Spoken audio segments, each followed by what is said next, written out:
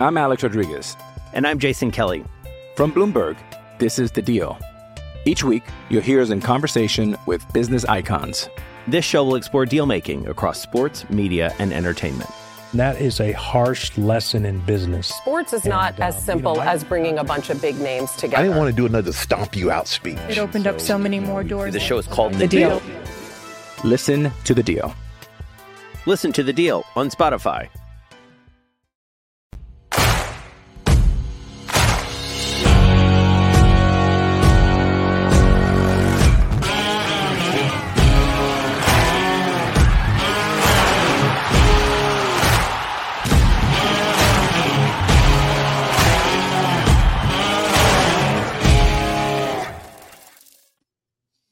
And here we are, another edition, and it's good to be back. Husker Online, Monday Rundown. We're with you, and there is the man, Sean Callahan. And by the way, buddy, I get to do this show with you tonight, fresh off a win.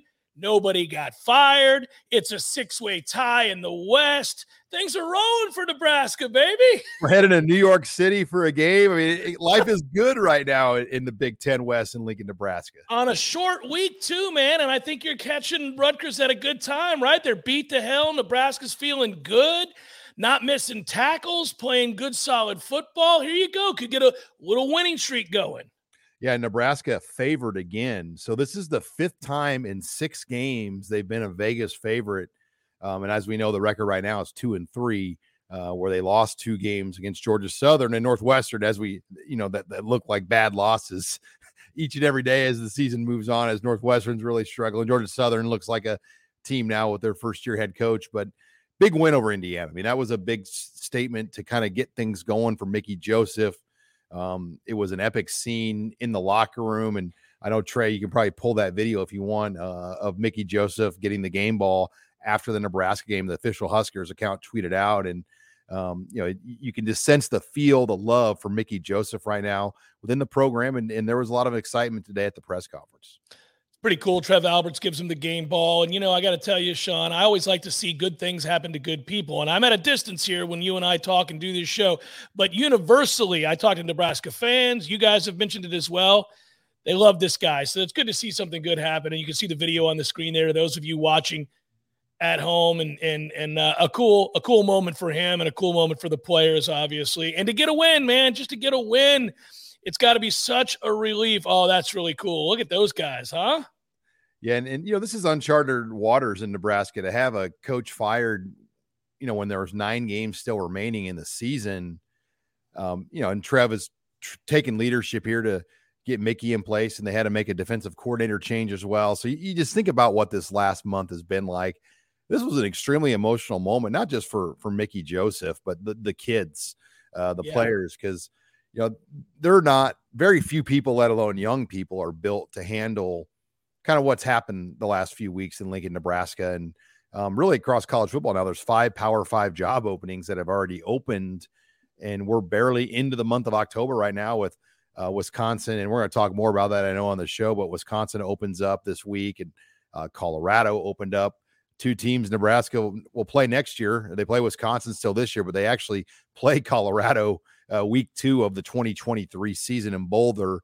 So it is intriguing when you see what's kind of going on around college football. And we know Auburn's on thin ice. They're on thin ice in Auburn every week, but there's going to be a few more that open here, obviously, as we move through. Yeah, and we will specifically get to the firing of Paul Chryst at Wisconsin, because that is a conversation that Nebraska fans, and I know all of you insiders, probably turned to and immediately had, just given circumstances about who might be up for whatever job. And obviously Leipold would be a guy that they would want too. And so I don't know if we think that he is the leading candidate right now for Nebraska or not, Lance Leipold, that is. But we do know that there are Wisconsin ties too. So that's a conversation we'll have in a bit. I know Sip's going to join us. I think we got Jim Rose back on again tonight. So it's the whole gang back together again with more talking points. But at least this one, like you said, Sean, coming off of a win. If you would, what stood out most to you? Was it the defensive effort here that I know I went back and watched the game? I always do in anticipation of our conversation. I've gotten into it now watching Nebraska, and I want to see these kids win games. But I thought they looked a lot more buttoned up, especially in that second half on defense, than we've seen them so far throughout the year. Yeah, they had 7 3-and-out stops and then a 4-and-out stop on a 4th down late in the game. I mean, that's an incredible number for Nebraska. I mean, that's a great number for anybody on defense. And not only that, they only missed 6 tackles. And, to put it in perspective, they had missed nearly 14 tackles per game on average the previous 4 games of the season. And that's I mean, when you're giving up almost 600 yards of offense a game, you're going to miss you're missing a lot of tackles. You're not lined up right. So Bill Busch coming in as the interim defensive coordinator in his first game, I think that was the number one priority.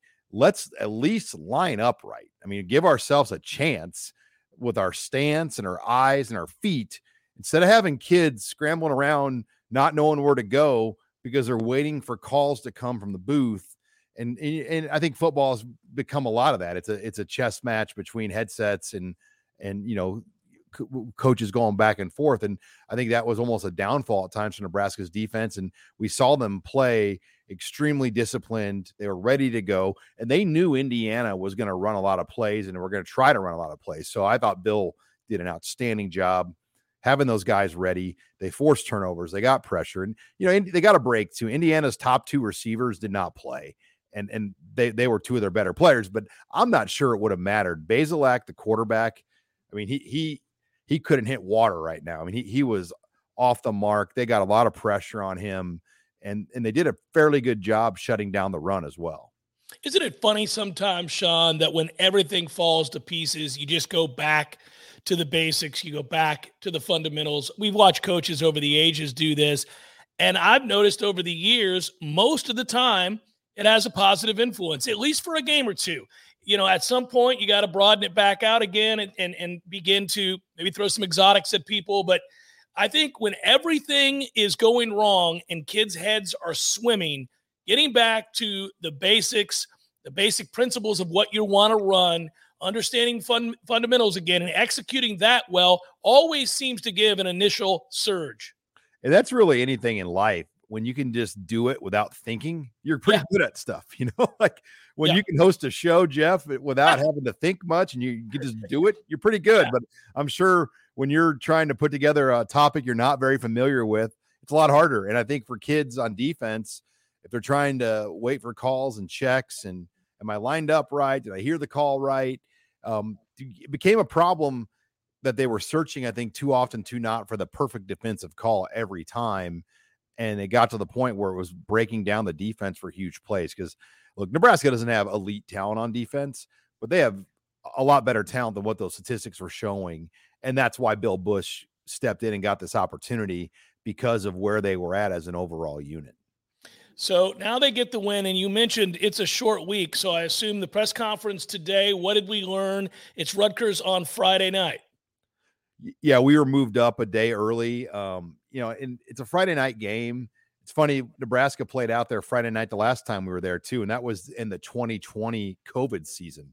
It was a December 18th Friday night game in New Jersey where it snowed like 8 inches the day before, and they didn't allow fans in the stadium.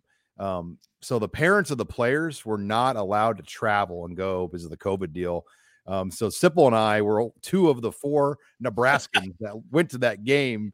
So anybody that had a streak of all-time streaks going to games, obviously most people's streaks ended in COVID because you couldn't go unless you were a parent, but nobody went to that game except me and Steve Sipple and 2 other writers. And it felt like one of the other writers joked this week, it felt like we were covering a football game in East Germany. I mean, it was just a bizarre scene with Greg Schiano coaching in his first year during the COVID pandemic. And now we'll go back out there. It should be a lot better setting on a Friday night. I'm looking forward to, seeing where, things are at and what the scene is like there on a Friday night. And I would guess it's going to be an intense game because Rutgers desperately wants to get back into the win column. Greg Schiano's a hard-nosed coach. Nebraska's feeling better about themselves getting a win, understanding that, hey, look, the West is kind of wide open, and who knows, maybe you get a little mini winning streak going. They love Mickey. You just got done talking about that. So I think you're going to see 2 teams fight hard on a Friday night. Should make for a fun game. And by the way, I feel happy for you, Sean. You're not going to be dealing with freezing temperatures, at least not yet in October. You're going to be all right. Well, it's funny, that 2020 game, they wanted to evidently keep airflow in the box for COVID reasons. So it was freezing cold out. And they had the doors open, and I should have sent Trey this picture, but I mean, I had a stocking cap on. It was that trip was an interesting deal. Just going back out there for that game. And I kept getting up and closing the door, and somebody just kept opening it behind me that entire game. We had this back and forth deal going. And that game, in a lot of ways, I think about that day, it was kind of a turning point for Scott Frost as well. I mean, there were a lot of turning points for Scott Frost, but they won that game. They went 3-5 in that game after they won, and they technically qualified for a bowl game because there were no record qualifications. And they came back after that game. And Scott kind of said, he's like, I'm going to let the players decide, kind of the noble, let the kids decide. Yeah. Well, then the kids voted. They didn't want to go. Well, the offensive players voted. They didn't want to go to a bowl, and the defensive guys wanted to go. And it led to a lot of this infighting and squabble that they didn't get a chance to go to a bowl game in 2020. And a lot of backfire. And it was one of the weaker leadership moments that we saw. That at that time, Scott Frost said, look, this is Nebraska. We go to bowl games here. This is COVID. I get it. Everybody wants to go home for Christmas and whatnot, but we go to a bowl game, and they haven't been to a bowl game since 2016. So that, to me, is a real low moment in the last several years that, they turned down an opportunity to go to a bowl game when now we know where the program's at here today. Hi, it's Sean Callahan with Husker Online. We all have smartphones, and we all know they're pretty amazing, but they also can be amazingly distracting, especially when we're around other people. So US Cellular wants us to reset our relationship with our phones by putting down our phones for $5. That's right. A company that sells phones wants us to put down our phones and see what we find. Learn more at uscellular.com/built for us. It's interesting, Sean, because I doubt in the moment, and it's always hard, and it's certainly easy, and hindsight is 2020, as they say, but in the moment, could you have known that was going to portend of several missteps from Scott Frost, the coach, who probably didn't think anything at the time of that? That's a proud guy who was a great player there. And as you said, Nebraska was accustomed to going to big-time bowls forever and a day. It was not a big deal not to go to a bowl, but interesting, or not a big deal to go to a bowl because that's what Nebraska does. And he was probably thinking it was beneath you. Yeah, and I think he just assumed the kids would go, but then they not only vote no, Wan'Dale Robinson decides to peace out at that moment and goes to Kentucky, leads the SEC in receiving, became a second-round draft pick in 2021. Luke McCaffrey that night in New Jersey just said, I'm not suiting up, basically opted himself out. He was hurt, and then he transferred, a few months later after that bowl game was over. And there were just a lot of things. That was a great comeback win, one of the better comeback wins that we saw with the Scott Frost team, the way Adrian Martinez played and led them to victory. But it also was, like one of the old coaches said, that was the worst game and the best game all in one because of the number of turnovers and self-inflicted wounds Nebraska had that night to win. And they'll go back out there and get another shot at Schiano. And that's the only team, by the way, in the Big Ten Nebraska's not lost to yet. So they've got an undefeated Big Ten record against Rutgers. So they got to keep that streak alive too. A lot on the line on a Friday night, Sean.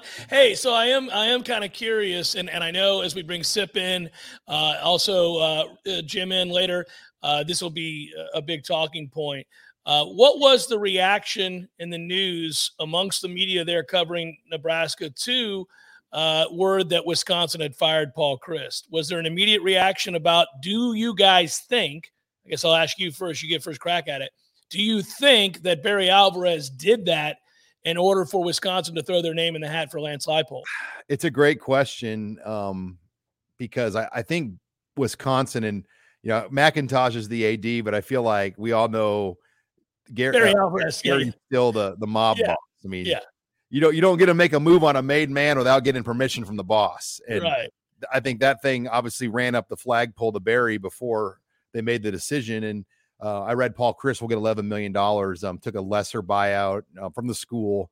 Was I surprised? No, in some respects, but yes, I was because that's just not like Wisconsin. You just don't see them partake in NIL and the transfer portal and firing coaches like this.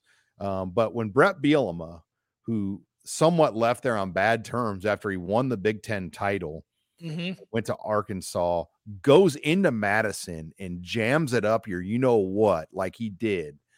That had to get everyone's attention. That, wow, a guy that basically knew our blueprint came into our building and used our blueprint at Illinois and destroyed us in Camp Randall. And as you know, it's not easy to win in Camp Randall. Nebraska's never won in Camp Randall since they've been in the Big Ten. And when you play there at night, it's really, really difficult to win. But I've talked to a lot of coaches and people behind the scenes, and they'll tell you that this is not, Wisconsin has dropped off the line of scrimmage in other areas. The quarterback play has not been up to subpar, but most importantly, the recruiting operational side. If you talk to true industry people that know the ins and outs of what's going on, the behind the scenes recruiting and day to day, the NIL world, they're not equipped for it. And the game could jump them pretty quickly if they don't adjust and adapt. Even Iowa's trying to get their NIL going, and they're behind in that area too. But you've got to have some semblance of NIL and other things going with your program. I get it. No one's comfortable with it. No coaches. But if you don't embrace it, you're going to get behind quickly, because the transfer portal gives everybody an immediate out to go somewhere else and play right away. So yeah, it is fascinating what's happened at Wisconsin. And I feel like they've hedged their bet two ways. Like Jimmy Leonard gets 7 games and no ranked teams over these first 7 games.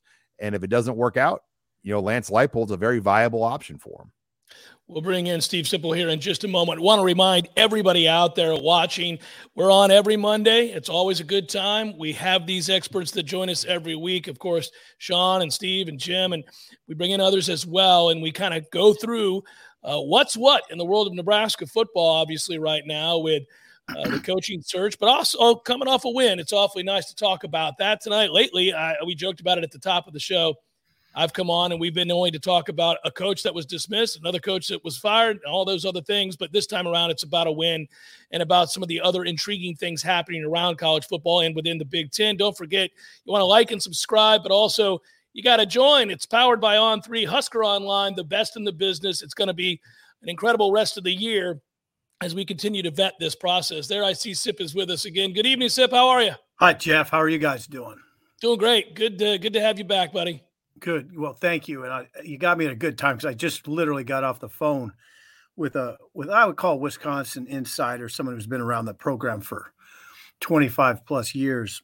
And it's very clear. It became very clear to me what's going on there. I mean, they just want this to be Jim Leonard's job.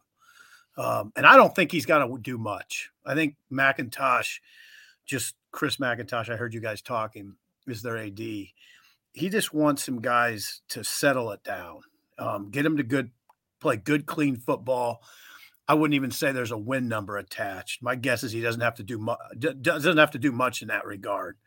It might just take a couple wins, just get it settled down and get him playing good, clean football, and it would be him. And the other thing he told me that was interesting is Barry had very little influence, Barry Alvarez, and won't be part of or influential in the hiring process. Sip, do you believe that? Yeah, I do. After this guy, the person I talked to knows this. I mean, he's very close to Barry. And yeah, this is McIntosh's deal. And Barry didn't know about it as of Sunday. Barry didn't know about it Sunday morning. So McIntosh kept it under wraps. So yeah, it's very interesting. But the bottom line is, if you're a Nebraska fan and you're hoping for Lance Leipold, this isn't going to affect. I don't think this will affect it much unless Wisconsin falls apart. I mean, just falls apart, and it's clear that maybe this is too much for Jim Leonard. But if he can just keep it, if he can just get the team settled down and playing good, clean football, then it'll be his job. Listen, there's a reason he didn't take that. The Packers came after him in February 2021 to be their defensive coordinator. And what I was told is there's a reason he didn't take that job. And this is the reason. So, Sip, how bad were things behind the scenes then with Chryst? I don't know that everybody realizes, that this was mounting to a point where it could happen in season like this. Well, I don't know exactly how bad it is behind the scenes. I don't think it's real bad I don't think there's any scandal or anything like that. Yeah, right. They were 9-4 last year, Jeff, and Paul Chryst made some changes. One of the changes just isn't going well at all with the offensive coordinator change with Ingram. It's just not going well. They think that maybe the problems up front have to do with the fact that the play caller and the play call and the offensive line coach just aren't on the same page. The offensive line seems like it should be better, but it's not playing well. Braylon Allen he's dancing at the line. I mean, if you watch the Illinois game at all, and I went back and watched some of it, he's just dancing. He's not running like he did last year. They got a lot of issues. Their inside linebackers aren't nearly as good as they were last year. That's a big thing, obviously, at Wisconsin. And they have a big drop off at inside linebacker. They're not getting pressure on quarterbacks. The way it was portrayed to me is that this is not necessarily a Graham Mertz deal. They got a lot of issues besides Graham Mertz. What's interesting to me, Sip, is if he is the guy, he's going to want to make some changes with coaches and other things behind the scenes. So you're going to see this. You're going to see this version of Jim Leonhard for Wisconsin, but then he's going to go through a whole overhaul of things probably in the offseason, and truly put in the people that he wants, because he's obviously not going to keep all of the Chryst people around him. He's going to want some of his own people, right? Well, you would think. I mean, because it's gotten pretty bad. I mean, they have played. It was embarrassing against Illinois, and it was embarrassing at Ohio State. And again, I don't think anybody there is expecting it to get a lot better. So yeah, Sean, I think at the very least you're going to have a new offensive coordinator, which is a pretty big move right there, right? They got to get that rectified. It just sounds like Bobby Ingram it can't work there with him. So yeah, we'll see how it shakes out. But I think this is much different. One way to put this is I think that Wisconsin situation is much different than Nebraska's. I mean, they feel like they have their guy for sure. Jim Leonhard's odds of getting the Wisconsin job are much better than Mickey's. Because nobody's saying Mickey's just got to win a couple. He's got to do better than that. Isn't it funny, Sip? They play Ohio State. I mean, Nebraska had to play Ohio State 6 straight years, and everyone's like, "Oh, what's the big deal? You joined the Big Ten to play Ohio State." Well, some of those games, got Mike. It led to Mike Riley getting fired, and all the things that happened. You play Ohio State. Oh yeah, the Big Ten schedule. It exposed a lot. Oh, Sean, you make a great point, because it's a really good point, because when, it was last week when Wisconsin went to the Horseshoe, and that was a night game. Okay? We played that game 6 years in a row, basically. Right. A night game. Well, you didn't play night game. Nebraska didn't play night games all the time, but we've seen that scene at night at the Horseshoe when that crowd gets going against you, when that stadium gets going against you, it's like a big bull. You got to wrestle it down, and you got to be really good to do it. And Wisconsin was nowhere near equipped to do it. And yeah, Sean, it gets guys fired. They go there and get humiliated, and one loss turns into 2. Now, I don't know if that's what happened against Illinois. Illinois humiliated them too. I don't know how much those events are connected, but they might be. But the bottom line is, when I was watching Wisconsin, Sean, I had a lot of flashbacks to coaches who got fired at Nebraska. I'm Alex Rodriguez. And I'm Jason Kelly. From Bloomberg, this is The Deal. Each week, you'll hear us in conversation with business icons. This show will explore deal-making across sports, media, and entertainment. That is a harsh lesson in business. Sports is not as simple as bringing a bunch of big names together. I didn't want to do another stomp you out speech. It opened up so many more doors. The show is called The Deal. Listen to The Deal. Listen to The Deal on Spotify. I think the big takeaway here, Sip, from you tonight, besides, obviously what you said with Barry Alvarez really not being a part of this, is that you don't believe, to reiterate for people that just hopped on, that this is going to have any effect whatsoever as to whether or not Lance Leipold would take the Nebraska job. given his ties to Wisconsin as well. You don't think it'll have any impact? Yeah, Jeff, the way it was portrayed to me is if you are a Nebraska fan hoping for Lance Leipold, I wouldn't worry too much right now. Not right now. I'd watch Wisconsin. And like I said, Jeff, if they fall apart completely going forward and Leonard can't get them going at all, and they're just playing bad football like they have been, then Wisconsin might have to look. But Jeff, the best way to put it is they've put all their chips on the table pretty much for Leonard. Okay. The chips are on the table. And it's McIntosh and the brass. He's got that's the guy they want. That's the guy they want. Now, if it's just out of control though, and optics are bad, then maybe they'd have to make a move to somebody else. Hey, Sip, how surprised were you that Chris took, I believe it was $8 million less or $9 million less on his buyout? He took around 10 or 11 versus $19 million, which was originally owed. Did the person you talked to go into those details at all? A little bit. He was due $20 million plus and took $11 million. And I don't know exactly the details of the contract, but he did it so he could get the $11 million now, and it wouldn't be impacted by what the next job he took. So he can get the $11 million up front. It's not mitigated. Yeah, not mitigated. That's it. And so that's why he took the $11 million. He gets it up front. He gets it now, clean, and that's it. Sean, you want to bring in Jim? Yeah, let's have Rose and Jim. We're gonna let Jim or Sipple go here, but let's bring Jim in briefly to the conversation with Steve. Okay, thank you guys. I appreciate you having me on. Sip couldn't wait to bounce. What's the deal? I come just for Sip. well, here's the deal, Jim. Me and you tend to talk way too much. No, and Sean gets left out. So we're gonna do a little different tonight. Okay, We're fine. Hey, Sip, thanks for joining us, buddy. Be good, man. All right, Jeff. See you guys. Take care. I get Rosie 10 times a week on the radio. Yeah. This is his pay. I get him once a week on the Monday Night Rundown show. What's going on, Jim? How you been? Good, fellas. How you doing? Great. Good to see you again, Jim. What are your thoughts? Big picture here. I'm sure you heard some of the conversation there.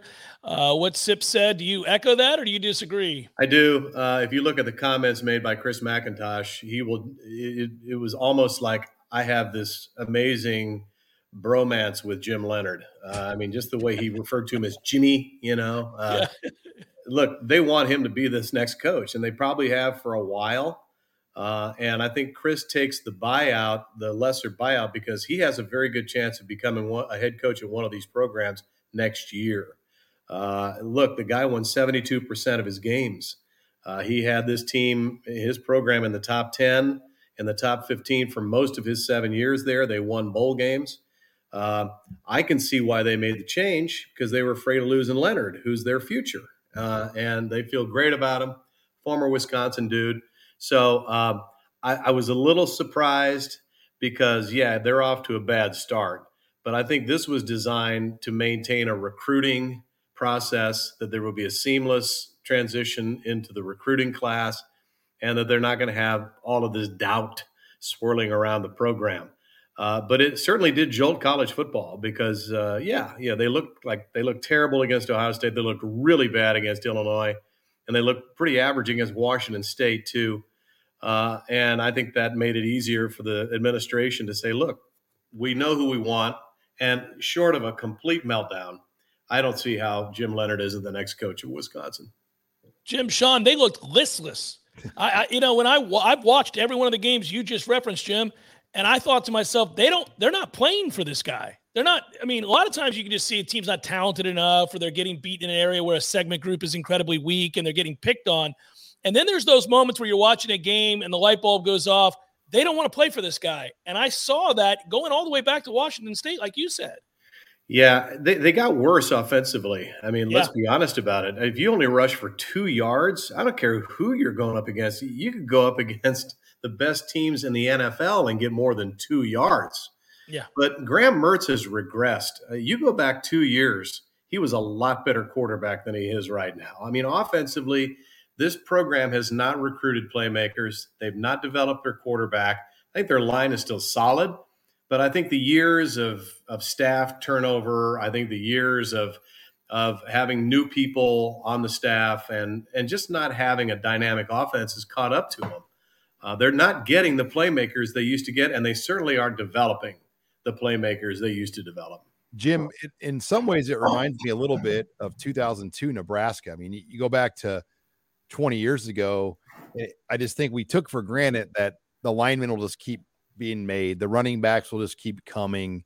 Everything will just always come into place, and it didn't. And, that was one of the things that Steve Peterson recognized right away, that the talent had been slipping. And I think you can say the same at Wisconsin. And, I talk to people in the recruiting industry, and they'll tell you Wisconsin went like almost 2 years without full-time operational recruiting staffers behind the scenes to manage the recruiting. They had part-timers and GAs doing it, but they lacked, I think, some of the things you have to have, and they're definitely not up to speed in the NIL world. When Caleb Williams considered going there, they were just making phone calls to people trying to get $25,000 kick-ins to help get. I mean, they weren't even prepared to get a guy like Caleb Williams. Yeah, and seeing that's on the head coach, Sean. It's a great point, and I think your analogy is spot on. You get to a point where you think that this thing just happens automatically, that we will automatically take a Ford F-150 and turn him into an offensive guard that winds up into the NFL. Nebraska fell into the same trap. Dan Young and Milt Tenneper stopped working hard. Milt admitted as much. They stopped working hard in recruiting. And I think that's what's happened at Wisconsin. They just got into a place where they thought our style of play is going to be good enough to get us 8 or 9 wins in the Big Ten every year. And if we get lucky against one of the better teams, then we'll pull off a stunning upset. But it doesn't work that way. And you've got to have an NIL strategy, but you've got to be able to get material. Yeah, Nebraska turned a lot of guys into players, but they were pretty good athletes before they were turned into players.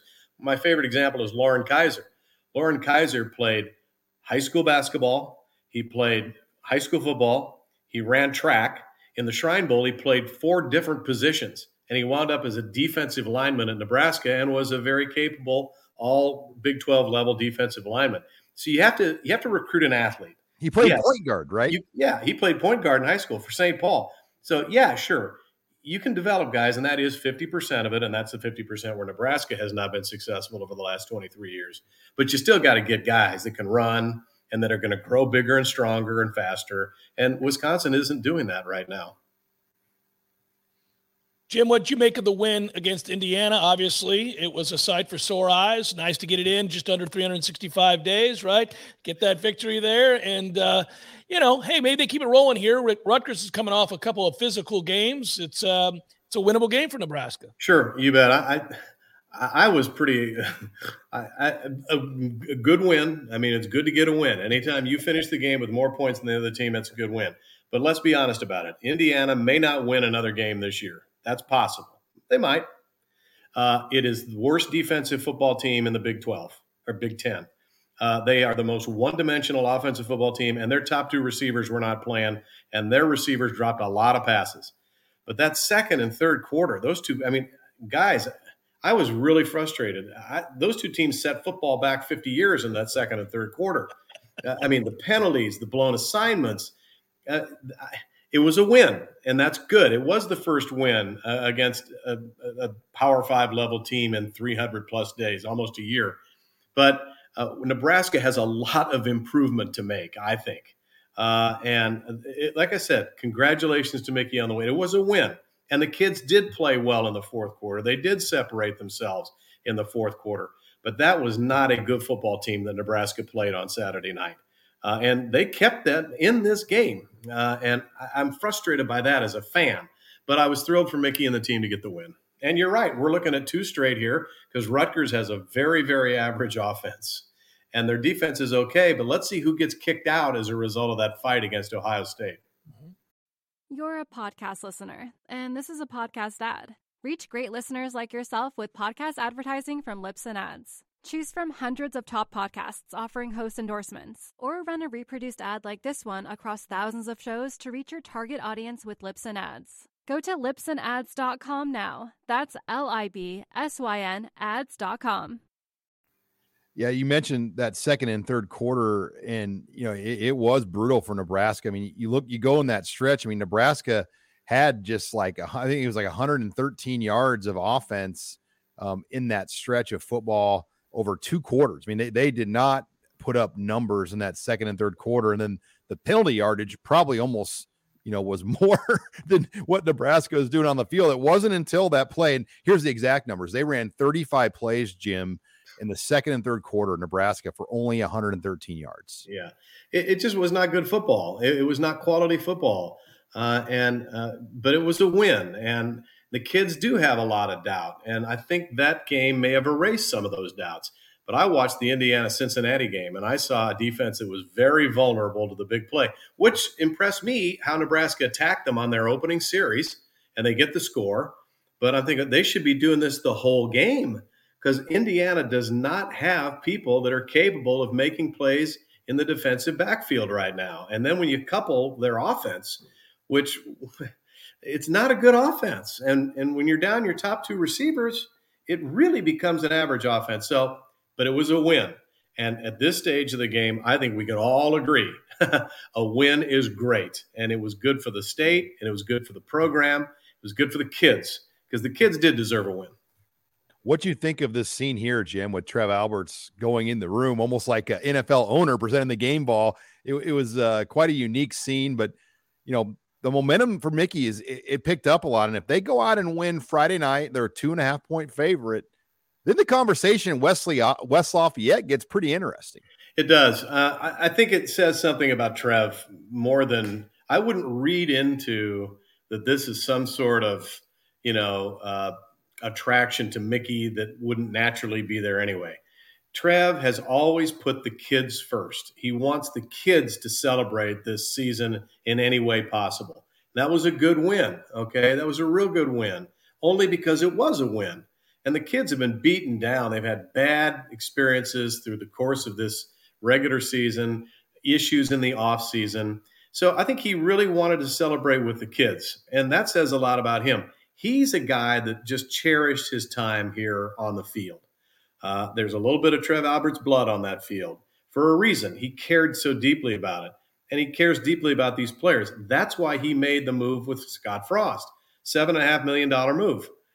There were other reasons, but the biggest one is he says, I want to give these kids a chance to have a year that they can look back on fondly. And this win over Indiana was just that. And I think Rutgers, hopefully, they'll clean up some of that stuff that happened in the Indiana game and play better against Rutgers. But Rutgers, again, very beatable team. But after Rutgers, everything starts to change. And we talked about that all off season. Purdue is now a real threat. Purdue is pretty good. They've got the best offense in the Big Ten Conference. Yes, they do get penalized a lot, but it's not bad. And they have a sixth-year quarterback who's hitting 65% of his passes. And I think that Purdue, that will be a very, very large game for this season and for Mickey. I was wondering, I don't think it sounds like, and Jim, I don't want to put words in your mouth, but talking with you the last few weeks, short of really a minor miracle, if Nebraska wants Lance Leipold, there's nothing that Mickey can really do to get this job. I think that on today, which is the 3rd of October, but Sean's right. There is momentum for Mickey Joseph right now. I sensed it today talking to 2 different people, one of whom is very close to the program and has had interaction with both the athletic director and Mickey. He's a big Mickey Joseph guy, and he knows Nebraska football. And I didn't say, oh, why do you think that? Right. Because he's welcome to his opinion. But there is momentum for him, and there is a little bit of history on Mickey's side as it relates to assistant coaches getting their first head coaching job and succeeding at it. I just made a sort of a rough list before the podcast tonight. Mike Gundy, Les Miles, Jimmy Johnson, Bob Stoops, Pat Fitzgerald, Gary Barnett, Brett Bielema, Dabo Sweeney, Ryan Day, Barry Alvarez, and then 3 guys you might have heard of, Joe Paterno, Tom Osborne, and Barry Switzer. They all succeeded in their first head coaching job after careers as assistants. So it's not like it's never happened.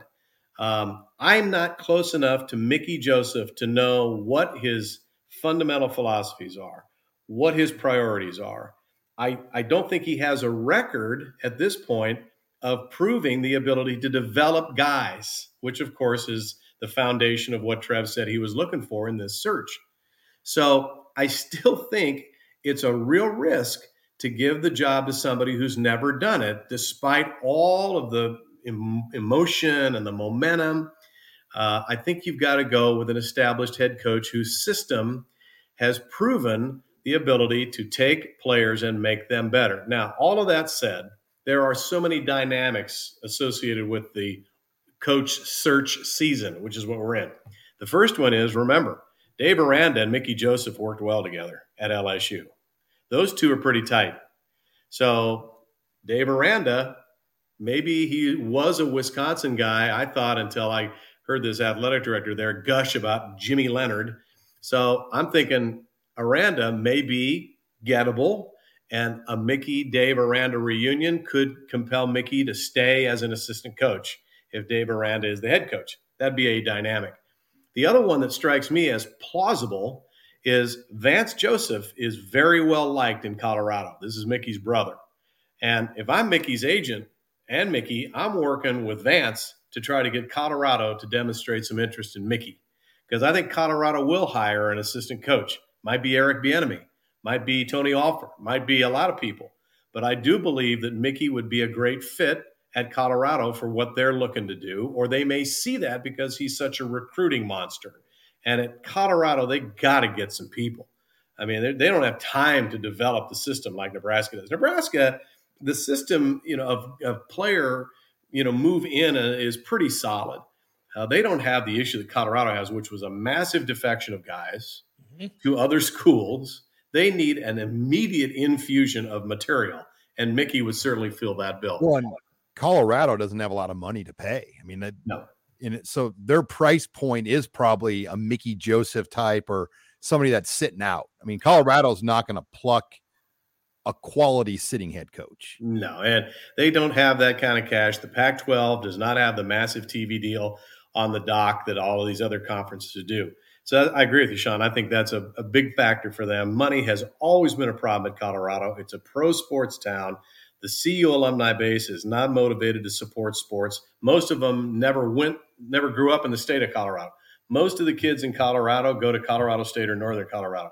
The kids that go to CU are from other states because it's a very good school, but it's also a lot of fun. So you get a lot of Texas, California kids going to CU, and then they go back to Texas, California, and they don't care unless the Buffs are really good. But there is momentum for Mickey. I'm not going to deny that. And I just don't know Mickey as well as I know other guys that are swirling around in this conversation. And I don't, and Trev certainly hasn't told me what he's going to do, but I know he's watching Mickey. I know he's watching him closely. But we got to be careful about what you place a priority on when it comes to hiring your coach. The thing I hear a lot about Mickey is he's a player's coach. Well, what exactly does that mean? Okay, does that mean that the players like him? Well, if the players like him, are they going to play for him? I think a head coach has to have a certain degree of separation between the guys and the position. That's what assistant coaches are for. Assistant coaches are the guys that have day-to-day contact. I don't know that it's healthy to have a coach that the players love. I mean, Ed Orgeron was that guy. Well, Ed Orgeron's been fired from virtually every coaching job he's ever had. Is that what we need? I think there needs to be an intimidation factor. Some of the best coaches that I've ever known in my career were coaches that were not what you would call user-friendly, at least not in the very beginning as it related to their players. Dave Van Horn was not user-friendly, as an example. John Cook was not user-friendly, as an example. I don't know that Tom Osborne was user-friendly. Now, they believed in him. They trusted his judgment. His record spoke for itself. But I don't know that a player's coach – please define that for me. What's the definition of a player's coach? And I don't know that a head coach should be a player's coach, at least not in the traditional sense. Yeah, Mickey, I'll say, he's building up some good local political capital. Like they're making offers, Jim, to a lot of young players in the Metro. Like Fred Petito, I talked to Fred today in his office, the legendary Miller North head coach who coached Eric Crouch. And Nebraska offered one of his players today. It's a sophomore. It's the first Miller North player offered by Nebraska since 2008. They offered an Omaha Central player last week that's a junior. Nebraska hasn't taken an Omaha Central player, I believe, since Grigsby, Courtney Grigsby. So you go around the horn and see what they're doing. They offered an 8-man player in Ainsworth, and they offered a freshman at Omaha North, this past week, a freshman player. So he's getting a lot of local coaches, I think, in his corner. And Mickey's calling these coaches himself. He called Fred Petito. He called Larry Martin. He called over at Omaha Central as well, and made these offers directly. So it's interesting, the approach behind the scenes, because it is getting some momentum locally in that metro area. He's a very good recruiter. I mean, there can be no argument that this is Mickey's strength. He's a relationship guy. And that's how you do it. I mean, that's how all the Nebraska coaches all those years, that was Milt Tenneper's strength and Cletus Fisher's strength. He had great relationships with high school coaches. And even if he didn't take their kid, he would talk to them about, okay, who should I be looking at? And so that empowered the coach. The coach felt like my opinion counts with Milt Tenneper or Cletus Fisher or Dan Young, some of the guys that used to, recruit Nebraska for Husker football. I don't think there's any doubt. He's a tremendous personality. He's got an infectious personality. He's a neat guy. But is this what Nebraska needs in 2022 to take this thing out of the ditch? This thing's in the ditch, and we have to have a cultural overhaul. We have to have a brain rewiring here. And I don't know, maybe Mickey is that guy. And I think the next 3-4 weeks, we're going to find out a lot more. But if you, any athletic director I've ever talked to has always, almost universally, if you have a chance to hire an established head coach who has proven to be able to do what you want, you got to hire him before you go to an assistant. Unless there is just some incredible momentum and some amazing experience with the assistant that trumps all of that. And that's pretty rare. You're a podcast listener, and this is a podcast ad. Reach great listeners like yourself with podcast advertising from Libsyn Ads. Choose from hundreds of top podcasts offering host endorsements, or run a reproduced ad like this one across thousands of shows to reach your target audience with Libsyn Ads. Go to libsynads.com now. That's LIBSYN ads.com. Ultimately, the record will probably help us all decide there, guys. I mean, it's Rutgers this week. If you don't win that game, then we start having a very different conversation. Say they do. It's Purdue afterwards. What, Illinois, Minnesota, Michigan, Wisconsin, and Iowa. Yeah. That's going to be tough. I mean, that's a very physical schedule you just talked about, Jeff. I mean, it's, and I think I was encouraged by some of what I saw on defense. I would say I think we all were. Right? We were encouraged by some of what we saw on defense. Tackling was improved. Guys were in position. Defensive backs were making plays on passes. So that's a good thing. That's a good sign. That's a good trend. But it's going to be so much harder after Friday because everybody's a lot better. Look, Minnesota looked like garbage against Illinois offensively. Tanner Morgan had a bad day. Ibrahim didn't even play. But they will get a lot better. They will not have passes bounce off of guys' chests in the end zone to be intercepted by an Illinois guy. That's not going to keep happening. They played great defense the whole day, but Minnesota is not going to have another one of those weeks. There's no way. I think Illinois is really tough. I was impressed with the way they played in week 1 against Indiana, and their offense is getting better, and Brown is a very underrated back. So that's going to be tough. Obviously, Michigan is a playoff caliber team, and Iowa they're going to do something to get better offensively. They're still really good on defense, but they're going to get better. And I can't imagine, well, they certainly can't get any worse. And their special teams are still the best in the Big Ten. So it's going to get a lot harder the rest of the way. The easy games are over Friday night, and the less physical games. There's more depth on those other teams than Indiana and Rutgers have combined. So I thought it was great to get a win, terrific outing for the kids to get the victory. It was exciting. It was fun. And that's wonderful. And enjoy that win and try to get another one. But just realize that the rest of the Big Ten is going to be a load for everybody in the division.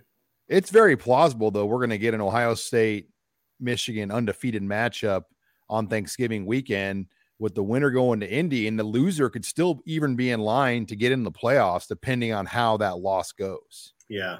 The Big Ten West, I think 7-2. Well, 6-3 with tiebreakers is probably where it's headed. Yeah. I mean, if anybody goes 7-2 in the Big Ten West, I'll be stunned. But 6-3 is going to win the Big Ten West with tiebreakers. I believe. I mean, if you just start adding it up based on what everybody has, I think Wisconsin will get a little bit better. They'll have a kind of a fresh enthusiasm and infusion, and Jim Leonard's going to do some things there, just like Mickey did here. But Purdue, I mean, we've always thought Jeff Brom was the best offensive mind in the Big Ten. Even when his teams were winning, you felt like that guy, that system, they really believe in it. So they're going to be tough to beat. They're there. They're at home. That's an evening game too, I believe. It's going to be tough to win there. And they could blitz Nebraska. They got some people. They've rebounded from the loss of their receivers to the NFL. And their defense is better than people think. I thought their defense looked pretty good the other day. That's the book on Nebraska. I think now people are going to blitz the you-know-what out of this offensive line. On 32 pass dropbacks, Casey Thompson was blitzed 17 times. Yeah. You know, and you compare that to a year ago with Adrian Martinez because he could outrun the blitz. Yeah. Adrian Martinez might get 4 or 5 blitzes in 32. They're going 17 blitzes, all on Bryce Benhart on the right side. And then with Corcoran out, you had a backup left tackle. I do think that's what we're going to see the rest of the way. Rutgers will bring heat. They're going to bring a lot of heat on Friday night. They're a better defensive team than offensive team, which is hard to believe because there's so much material in New Jersey. And I know they've always lost a lot of it to Penn State and to some of those other big East Coast schools, but there's so much material in the state of New Jersey. Nebraska has exploited that pipeline for years. But, yeah, they're still struggling, and that was an ugly scene the other night. It's too bad it happened. Cruikshank will probably get suspended at least for a half, I would think. At least there'll be a lot of momentum to do that when he clocked the punter out of bounds. And, yeah, that punter he was an A for doing that. He should never come on. And I don't know that he was coached to do it, but, we're talking 20-year-old kids here. But if Nebraska turns the ball over, if Thompson throws interceptions or the running game stalls like it did against Indiana, it's a 4-quarter game, and we all know what that means. That means you're one score away or one drop pass, you're one, receiver falling down from disaster. So it's not going to be easy. But I got to say, I think the kids really feel so much better about things because of the win. Sean, before we wrap up, anything we need to know? Again, short week, Friday night game, anything about what folks are going to be looking for on Husker Online and anything you guys got coming up this week? I know everything was bumped up a day, as you said earlier. Yeah, we've got a little bit different schedule. We still will have a Tunnel Talk on Friday, and it's a game day, but Tunnel Talk, Sipple's been on the phone all day, and he's like, I already got Tunnel Talk halfway done. So if you're not familiar with Tunnel Talk, it's our Friday war room. That's probably our most popular feature on the site. Our chat will be Wednesday morning at 9 because we're kind of moving some things around, and we'll still have a regular Husker Online show that Jim and KFAB will air as well on. And I guess we got to figure out when that's going to air on Friday on KFAB. Yeah, the game starts at 6:30 local time, so we're going to probably might need to air Thursday night. Yeah, we might have to air Thursday night. I'll have to, I'll bang on a couple doors tomorrow to find out when they're going to run it, but Thursday night would be great, or maybe start it at 5:00 on Friday. That'd be good. That'd be even better. Being off the air an hour early. I don't know if we got the regular Husker buzz at 5. Yeah. So yeah, we got some. These Friday night games are more trouble than good. Yeah, that's the legacy of Jim Delaney. Get a little more TV inventory by playing Friday night games. Nobody wants to play a Friday night game. Nobody wants to play a Friday night game, but we got them. It's sad. I'm anxious to see, what happens this week. I'm just in terms of the coaching carousel again, what's happening, what's moving. This TCU-KU game in Lawrence is going to be very interesting. ESPN Game Day is there for the first time ever for a KU football game. You got 2 top 20 teams. TCU looked unbelievable in their win over Oklahoma. And KU could have a little trouble with their athletes. If they play like that, Kansas is going to have a problem at home. But this will be an excellent opportunity for the rest of the country to see Lance Leipold. It's on FS1, I believe. They're going to have a chance to see what this guy can do and what he can dial up against a superior opponent. And TCU, man for man, is superior to KU in talent. So let's see what this guy can do against a superiorly talented team. And that'll give you a very good indication of why people like him so much. What if he wins? Jim, what if he wins? If Kansas wins, are we starting to get into that nervous area of, oh, no, they'll keep this guy? That's a great question, Jeff. If Kansas wins this game, he's looking at National Coach of the Year. Yeah. Certainly midseason National Coach of the Year. If KU wins this game, they are 1 game from bowl eligibility, 1 victory from bowl eligibility. But it'll send the program potentially near the top 10, which would be almost unfathomable given where they were before he took the job. If they were to win, I think it heightens interest in him by other programs. I think Wisconsin without Jim Leonhard would be a tremendous threat to get him because he's from there. And his first job was as a graduate assistant under Barry. So that's a factor. But I don't think it changes much. I think maybe it enhances Nebraska's interest in him, but I think either Nebraska is really interested in Lance Leipold right now or they're not.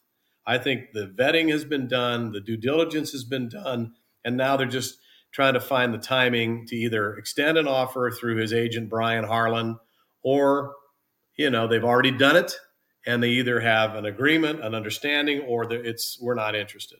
But I don't think Lance is the only one. I watch Kyle Whittingham.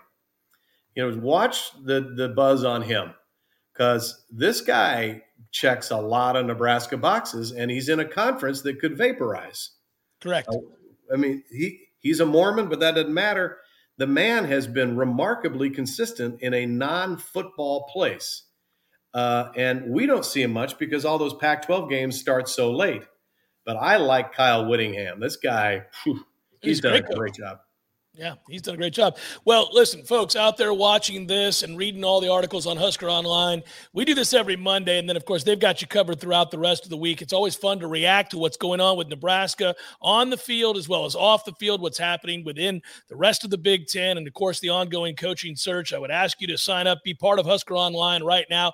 $10 for an entire year, you're not going to beat that. It's as good as it gets during a coaching search in particular, especially with the insight and the expertise these gentlemen bring you every week.